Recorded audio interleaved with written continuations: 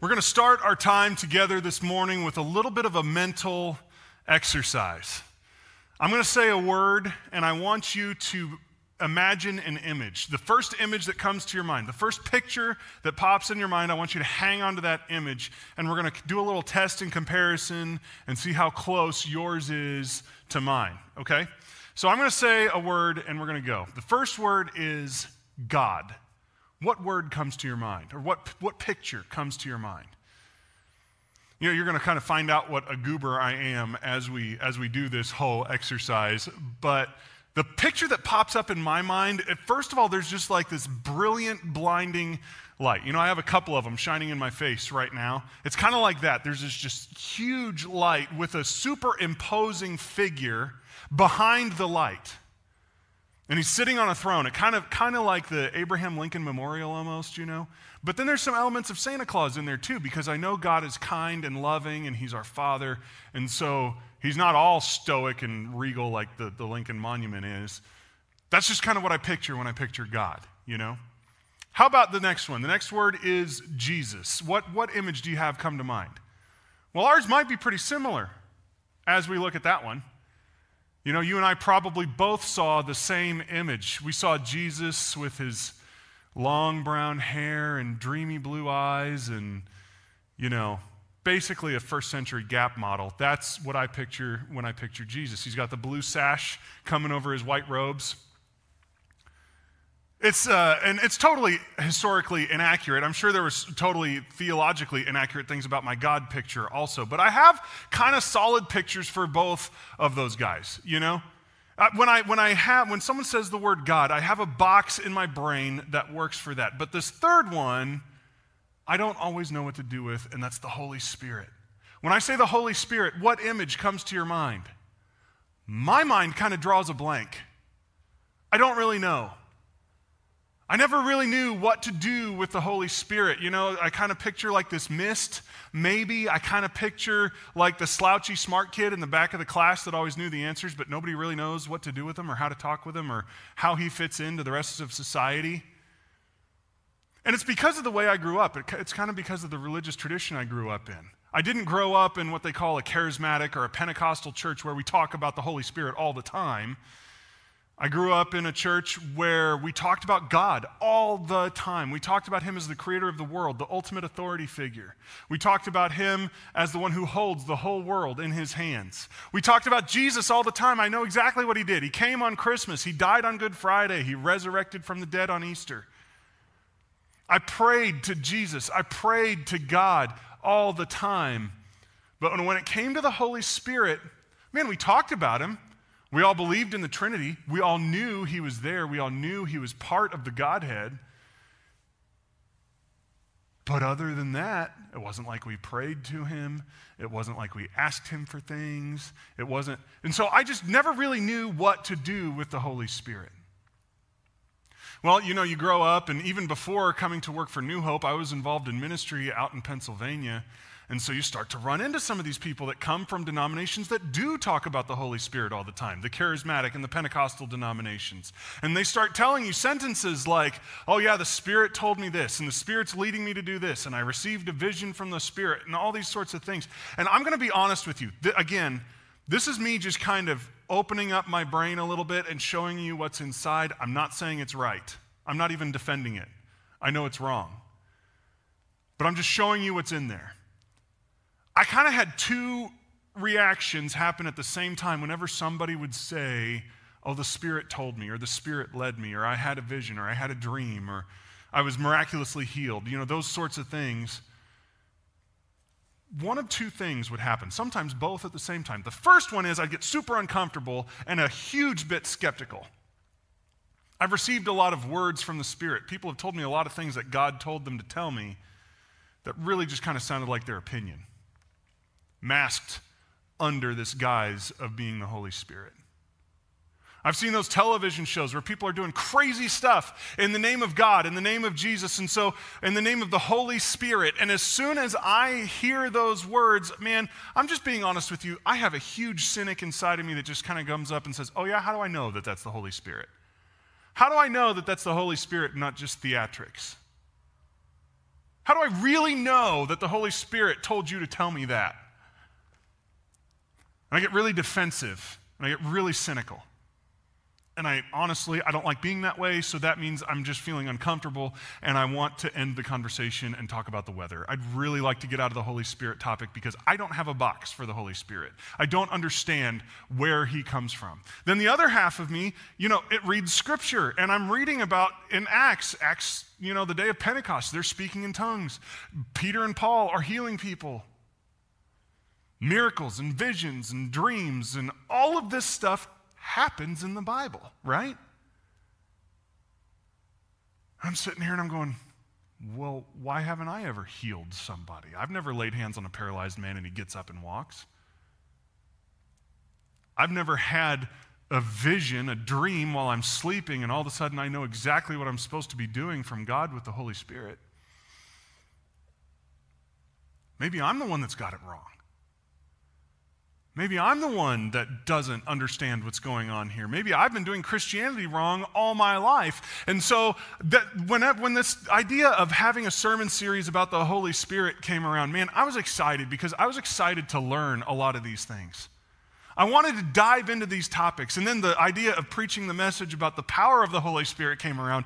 And I raised my hand so fast, I wanted to preach that message because I know the best way for me to learn something is to have to stand on this stage and present it to hundreds of people. That makes you learn something really, really quick, So I had to do some research on this message. I had to do some learning on this message. I had to do some thinking. And I'm excited to share what I've found with you because, man, it's changed how I've thought about the Holy Spirit. After doing the prep for this message, I have a box for the Holy Spirit. I have a little bit more of an understanding, and I'm so excited. I don't think I'll ever fully grasp it. I don't think you can ever fully grasp God, Jesus, or the Holy Spirit. Our boxes in our brains, our images in our brains are always incomplete. But I'm not scared of it anymore. So I want to show you what I've found, and hopefully you can walk some of the same journey with me. We're going to be looking at some scriptures, and we're in a bunch of the same neighborhoods that Darren and Tyler have been in the last 2 weeks. So we're going to jump right back into John 14. Tyler shared this passage with you last week, but we're going to jump in it again. John 14, 16 and 17 says this: I will ask the Father, and he will give you another helper. And we've discussed that word a lot the last 2 weeks, that word paraclete, right? We don't need to go into it again. If you didn't catch what that word helper was, watch the last 2 weeks of messages. So that he may be with you forever. Here's the sentence I want to key in on. The helper is the Spirit of truth. So Jesus calls this entity the Spirit of truth, and helper is like a describer word for him. The helper is the Spirit of truth, whom the world cannot receive because it does not see him or know him, but you know him because he remains with you and will be in you. So there's some kind of a spirit of truth that Jesus leaves with us, and he is with us, and he is in us. And so I started trying to figure out what is that word spirit, and so I started watching some stuff from the Bible Project. That's a great website, thebibleproject.com, just trying to learn what that word is. What does that word spirit even mean? And here's what I found. It comes from the Greek word pneuma. That word pneuma, it means like breath, wind, presence, energy. It's where we get our word like pneumatic from, air-powered tools. The Hebrew word is even more fun to say. You all have to say it with me, okay? I'm going to give you a little tip. If you don't kind of like clear your throat a little bit, if a little something doesn't come up when you say this word, you're doing it all wrong, okay? Here's the word. It's ruach. That's right. Let's all say it together. 3, 2, 1, ruach. I love saying that word. It's just a lot of fun. I'm going to see how many times I can work it into this message. That word ruach, it means the same thing that pneuma does. It means breath. And so I'm sitting there and I'm doing this deep dive and I'm trying to research what the Holy Spirit even is. And I'm sitting there and I'm going, well, thanks, Jesus. This doesn't help me at all. I want a concrete idea. I'm a black and white guy. I want concrete ideas. And now you've given me wind. You've given me breath, presence, energy. I'm sitting here and I'm going, I still have no idea what this is. The breath of God, the wind of God, the energy of God. What does that mean? Until I remembered my childhood. I was homeschooled all the way through high school. So that means I was, the heart of it happened right during the 1990s. And let me tell you a little something about being homeschooled in the 1990s. There was one little thing about being homeschooled in the 1990s that was terribly inconvenient, and that is that no one else was homeschooled in the 1990s. Absolutely zero. I mean, there were a couple, but not very many. You know, nobody had heard of being homeschooled in the 1990s. Nobody understood what was going on, but my mom was kind of a pioneer of this whole thing, and so we were homeschooled in the 1990s. Now, my brothers, I have two younger brothers, we're each 3 years apart, so, you know, I'm about 11 years old, 8 and 5. That's the age range that my mom had. And it was kind of interesting because there's a whole bunch of side effects of being homeschooled that you never really thought about. And that is this: your kids are with you 24/7. So that means if you need to do any shopping, if you need to go get clothes, if you need to go get groceries, whatever, your kids are going with you. So mom would take us shopping, and we'd be going shopping sometimes at 11 a.m., you know, and there are no other children in the store, and nobody else in the store knows that we're homeschooled. And so mom would get all these weird looks all the time. You know, she'd be looking at us. People would be coming up and asking, are your kids sick today? Because that's the only other option they thought. Like, if we're not in school, then we must be sick. And if they're sick, then why are you dragging them into my store and getting everybody else sick? And mom had to answer questions all the time. You know, no, actually, we're homeschooled. And so then the next question was, well, what is homeschooling? Oh, it's where you teach your children from home. And then there was a whole litany of questions that would come from that back in the 1990s, like, is that legal? Yes, it's legal. Do you have to be teacher certified? No, you don't have to be teacher certified. Mom would have this giant half-hour discussion, and all she wanted to do was get in the store, grab a pair of socks, and leave, you know? So mom was always adamant, you kids have to behave, because that's the last thing she wanted was us drawing more attention to ourselves, or right after she just told everybody we were homeschooled, we're acting like animals and drawing on the walls. Just led to not good situations. So anyway, we always had to try to behave super, super well, and we tried, but we failed all the time. And so we're in the store, and I remember one time, we're just bored out of our gourd, and I think we're in like a Kohl's, and mom is trying on clothes, and we can't go in with her, and so we're just all just trying to survive this 45-minute Kohl's session. And since we're homeschooled, we have little digital Casio watches on, you know? Because that's what all homeschooled kids in the 90s had. So I'm wearing this thing, and I decide, hey, Jeremy, Philip, let's have a breath holding competition. And so we started holding our breath. We'd all sit in the corner. I'm not lying to you guys. This is absolutely true. We'd be sitting in the corner of the store, and you'd hear the little beep, and that was the start of the timer. And we'd hold our breath as long as we possibly could. And whoever held their breath the longest was the winner. And since I have the maturity level of about a 5th or 6th grader, we're actually going to do that today together as a group to help you get this word image in your mind. So everybody stand up. And here's what we're going to do. I'm going to have the guys in the back, they're going to put a timer up on this screen here for 1 minute. And here's what we're going to do. We're all going to hold our breath. I'm going to say 3, 2, 1, go. And when I say that, you're going to hold your breath. And if you hold your breath for the whole minute, awesome, you win the game. If you don't, no shame, no foul, just sit down, and we'll see how many people are left standing at the end of 1 minute. Now, you could do like my brother. He would always act like somebody's strangling him. You know, he's acting like he's about to black out, and he's breathing through his nose the whole time. Hey, we're on the honor system here. This is church. If you cheat, God sees it, okay? So let's go. Here we go. 3, 2, 1, go.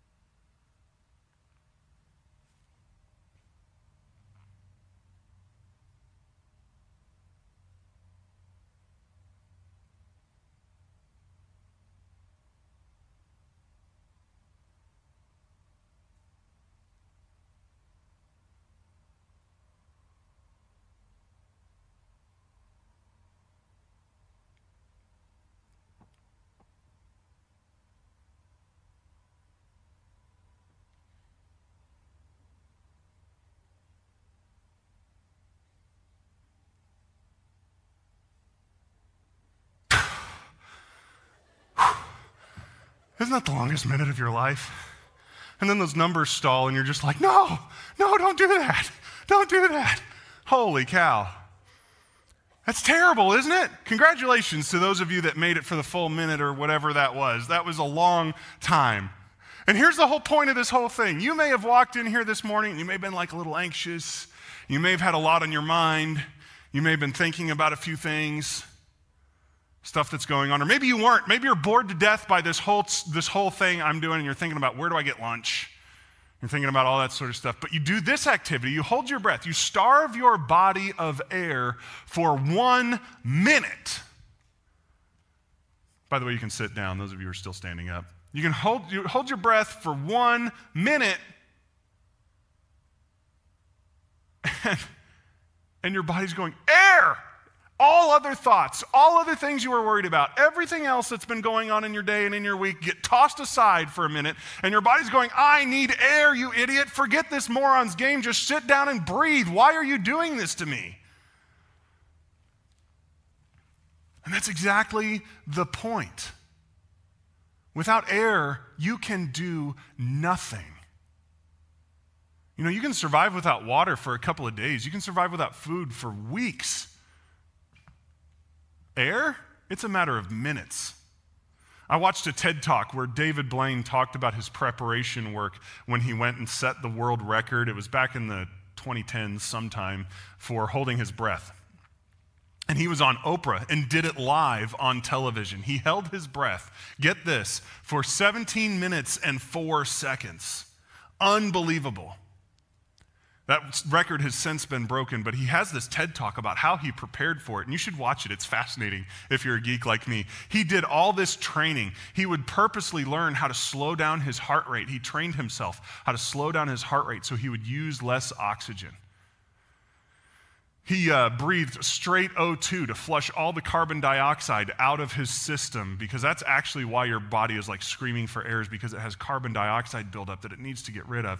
And so he learned all of this stuff and put it all into practice to be able to hold his breath for 17 minutes and 4 seconds. But during those 17 minutes, he could do nothing. He floated in a tank of water and didn't move a muscle. Without air, without breath, you are completely powerless. So when Jesus is referring to the Spirit, when he's referring to that Spirit of truth, and he's saying that Spirit like abides with us and it's in us and all of these other sorts of things, he's saying the very power of God himself, all that strength, all that might, all of that we ascribe to God, it is here and it is with us and it is in us. It gives a whole lot more weight to verses like John 20, 21 and 22. So Jesus said to them again, peace be to you. Just as the Father has sent me, I also send you. This is right after he's come back from the grave. This is the first party he's having with his disciples. They're all so excited to see him. They can't believe that he's back after they watched him die and bleed out in front of them. And he's sending them out to start his church. And when he had said this, he breathed on them. It's not a very COVID-friendly verse. Was that too soon? I don't know, it might be. But he breathed on them. And he said, receive the Holy Spirit.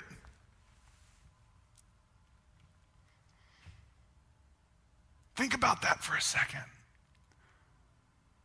The Bible says that when God brought Jesus back from the dead, it was through his Holy Spirit, through his breath, through his power. It moved back into Jesus' dead body and brought him right out. And then Jesus takes that same breath, that same air, that same wind, and he goes, and gives the Holy Spirit to his disciples. It's just like when you go to a funeral and you see the person laying there in their casket. And I mean, they're physically there, but we all know they've left the room. Their pneuma, their ruach, their spirit has left the building. They have no more power. They have no more energy.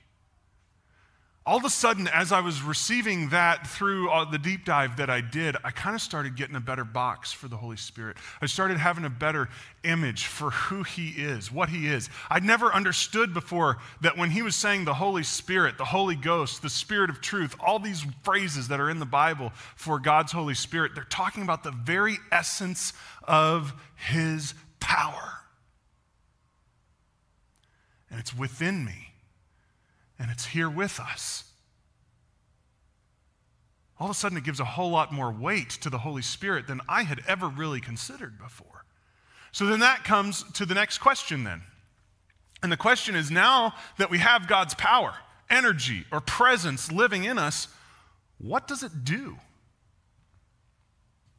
What do I do with this energy from God? What do I do with this presence of God?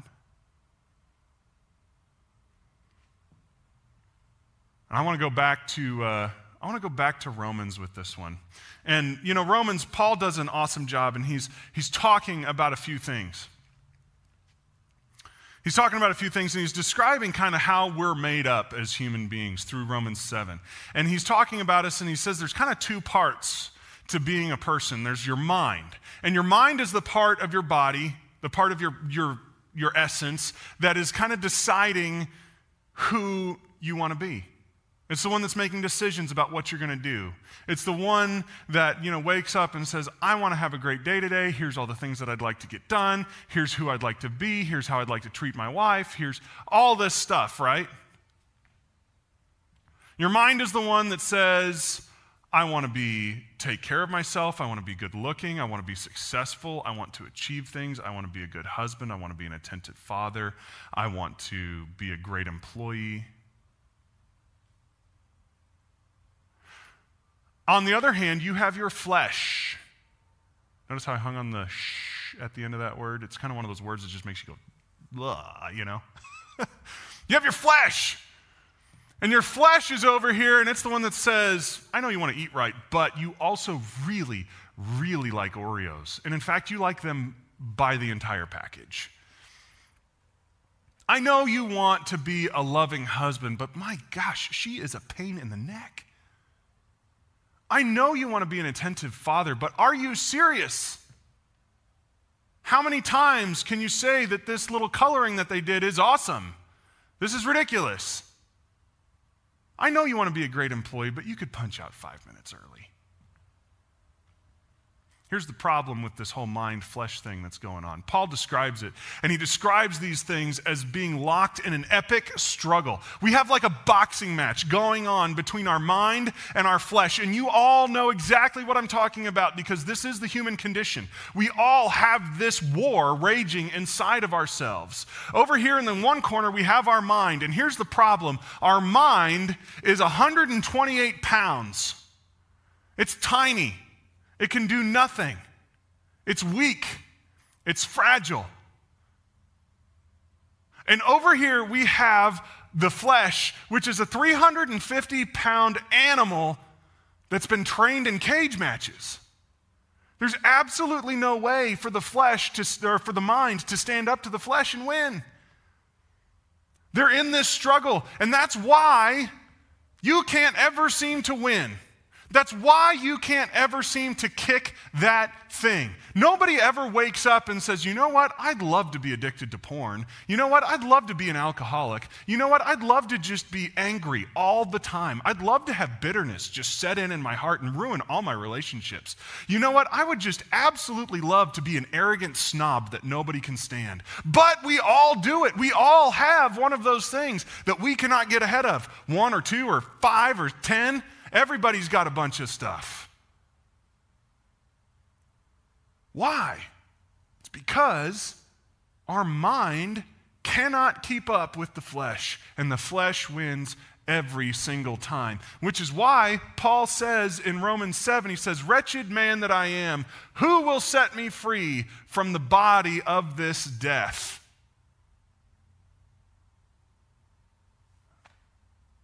Paul is identifying that struggle right there. And then he follows it really quickly with one of the most incredible passages of Scripture, in my opinion, ever. It's Romans 8, 1 and 2.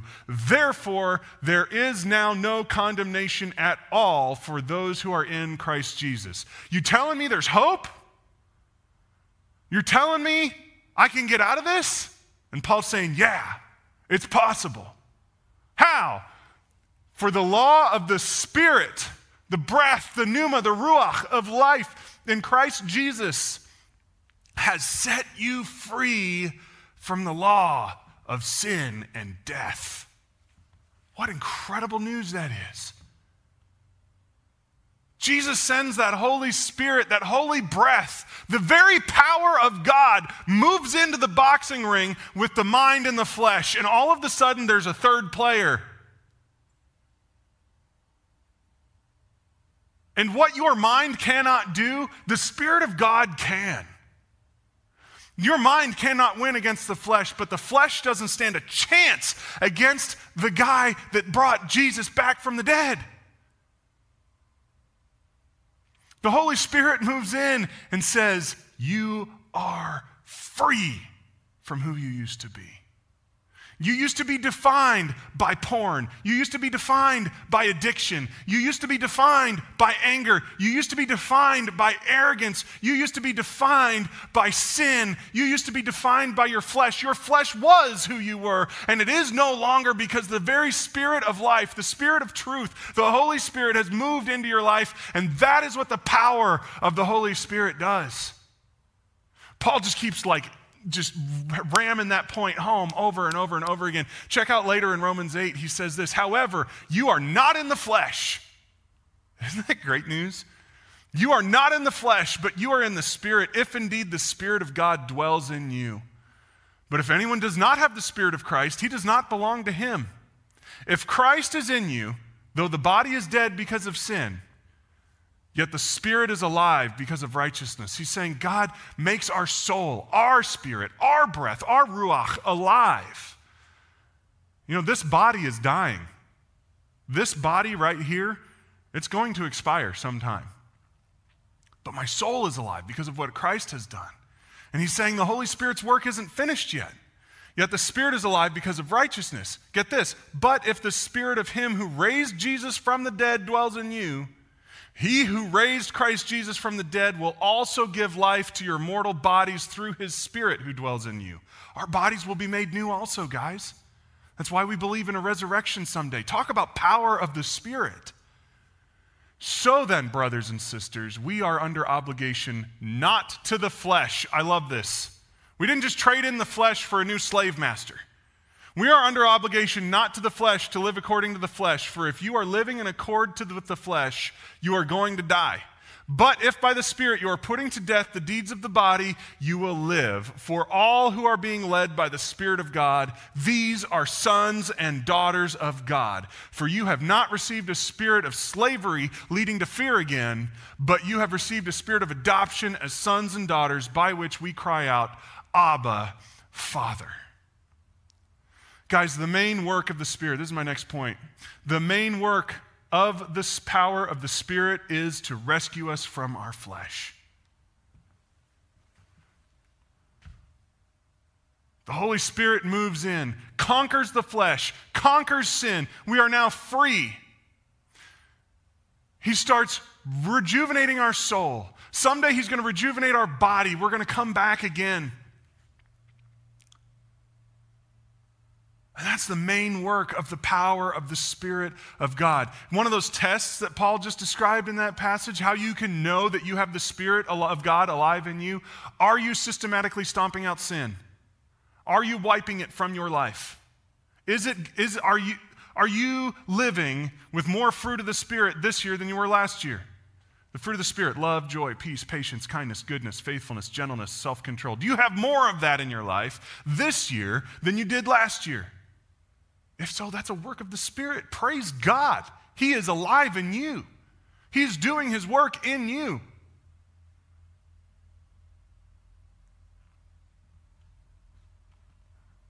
Do you not have more of the Spirit? Are you stuck Do you have sin that just you cannot get ahead of it? Man, Paul talks about that too. He says we come to God as his son, as his daughter, and we say, Abba, Father, Daddy, help me. I'm weak. I'm pathetic. My mind is trapped. My flesh is winning. I am broken. I am stuck. I have nothing. I can offer nothing. I have tried everything. Nothing works. God, you are my only hope. You are the only one that can set me free. Help me, God. Jesus promises that's a prayer he'll hear. That's a prayer he'll hear.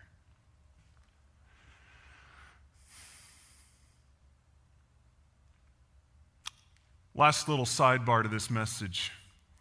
What do we do with tongues? What do we do with miracles? What do we do with visions, dreams? I mean, I kind of hung that little tantalizing thing out in front of you. What am I? And I'm going to hold true. I'm going to address that here. I'll be honest. I've never spoken out loud in a tongue where someone can hear me, and I've never laid hands on a sick person in a hospital and watched them spring out of the bed. I've never had a vision.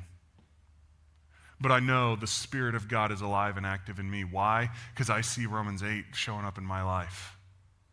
So what do we do with visions? What do we do with dreams? What do we do with tongues? What do we do with all that stuff? And that's a long topic. We could speak for hours and hours about that. People have written books and books and books about that stuff. And go read it. It's awesome stuff. But I want to share with you one story. There was a man who was paralyzed, and they were trying to bring him to Jesus. And Jesus was teaching, and the crowd was so thick and nobody would move, so they could not get this paralyzed man to Jesus for him to be healed. And so his friends, these are my kind of people. They're like solutions-oriented people. They figured out a way. So he's standing there teaching. All of a sudden, they start busting through the roof over Jesus' head. And they lower this guy down in front of Jesus. Imagine that. I'm teaching you right now. I'm preaching a sermon right now. Imagine somebody just starts tearing apart the roof. It's crazy stuff that's happening. So they tear apart the roof. They drop this guy down in there. He's laying there in front of Jesus. And Jesus, this is the moment. The whole story has been building up to this climax. And here's what Jesus says. At the climax of the story, he looks at the guy and he says, "My son, your sins are forgiven." In my head, I just hear brakes screeching, hard stop. Who wrote this script? Are you kidding me? Like, if I'm in the audience of watching Jesus, I want to raise my hand. I want to be like, excuse me. What about his legs? Like, yeah, sin is cool. I'm glad that's gone. But what about his legs, God? Jesus, what? And Jesus knows this is going on. And so Jesus looks at the crowd and he says, okay, what's more difficult for me to say? Is it more difficult for me to say your sins are forgiven? Or is it more difficult for me to say get up and walk? And the answer is obvious. Jesus has a lot more at stake if he says get up and walk. Because if the guy doesn't get up and walk, Jesus is proven to be a fraud. And he has absolutely no authority to say anything about sin. And Jesus looks at him and he says, "My son, get up and walk." He gets up and he walks. See, here's something that Jesus knows that we forget so easily. I said earlier, the fruit of the Spirit is love, joy, peace, patience, kindness, goodness, faithfulness, gentleness, and self-control. Imagine you're paralyzed. Imagine you are that man. But you have the fruit of the Spirit. You have so much love that people are flocking to you because they know you love them. You have so much joy that there's a smile. You just radiate joy, peace. You are calm even though you're paralyzed. Even though your body is broken, you have so much peace in your soul that you know you're going to be okay. Love, joy, peace, patience, kindness, goodness, faithfulness, gentleness, and self-control. Jesus knew that when his sin was forgiven, when his flesh was killed, when the flesh was dead and the Spirit of God moved in and started producing his fruit, legs, being able to walk is no longer the main issue. Jesus gave his best gift first. And the only reason he gave his second gift was to prove to everyone else that he was able to give the first gift. He was able to give the gift of his Spirit. He was able to give the gift of forgiveness, the death of the flesh. Do visions happen? Do tongues happen? Do dreams happen? Do healings happen? Do miracles happen? Yeah, guys, they do. There's just way too many scriptures about it. I've talked with way too many people who I sincerely respect and trust to tell me 100% truth, where they've experienced things that they cannot explain any other way than by the Holy Spirit doing his incredible power. But I'll tell you this much. The Holy Spirit never does those things just to achieve his own glory, just to show off, just to be a cool magic trick. He does those things to point back to this work, the key work, the main work, which is happening right here in my heart right now. It's happening in your heart right now. When you think about the power of God, think about the very breath that breathed life back into Jesus' dead body. And it's in you, breathing life into who you are at your very core right now. Let's go to God in prayer. God, we thank you for your Spirit. Thank you for such an incredible gift. Thank you for the power that has set me free from my sin and from my addiction and from my brokenness. Lord, I want to join with everyone here in this room who has experienced that power, who has experienced that life, who has experienced that freedom from the flesh. And I want to say thank you, and I want to say praise God, praise Jesus, praise the Holy Spirit for your incredible work, for the mystery that is the Holy Spirit. Thank you for making us new. Thank you for making us whole. Thank you for breathing life back into us.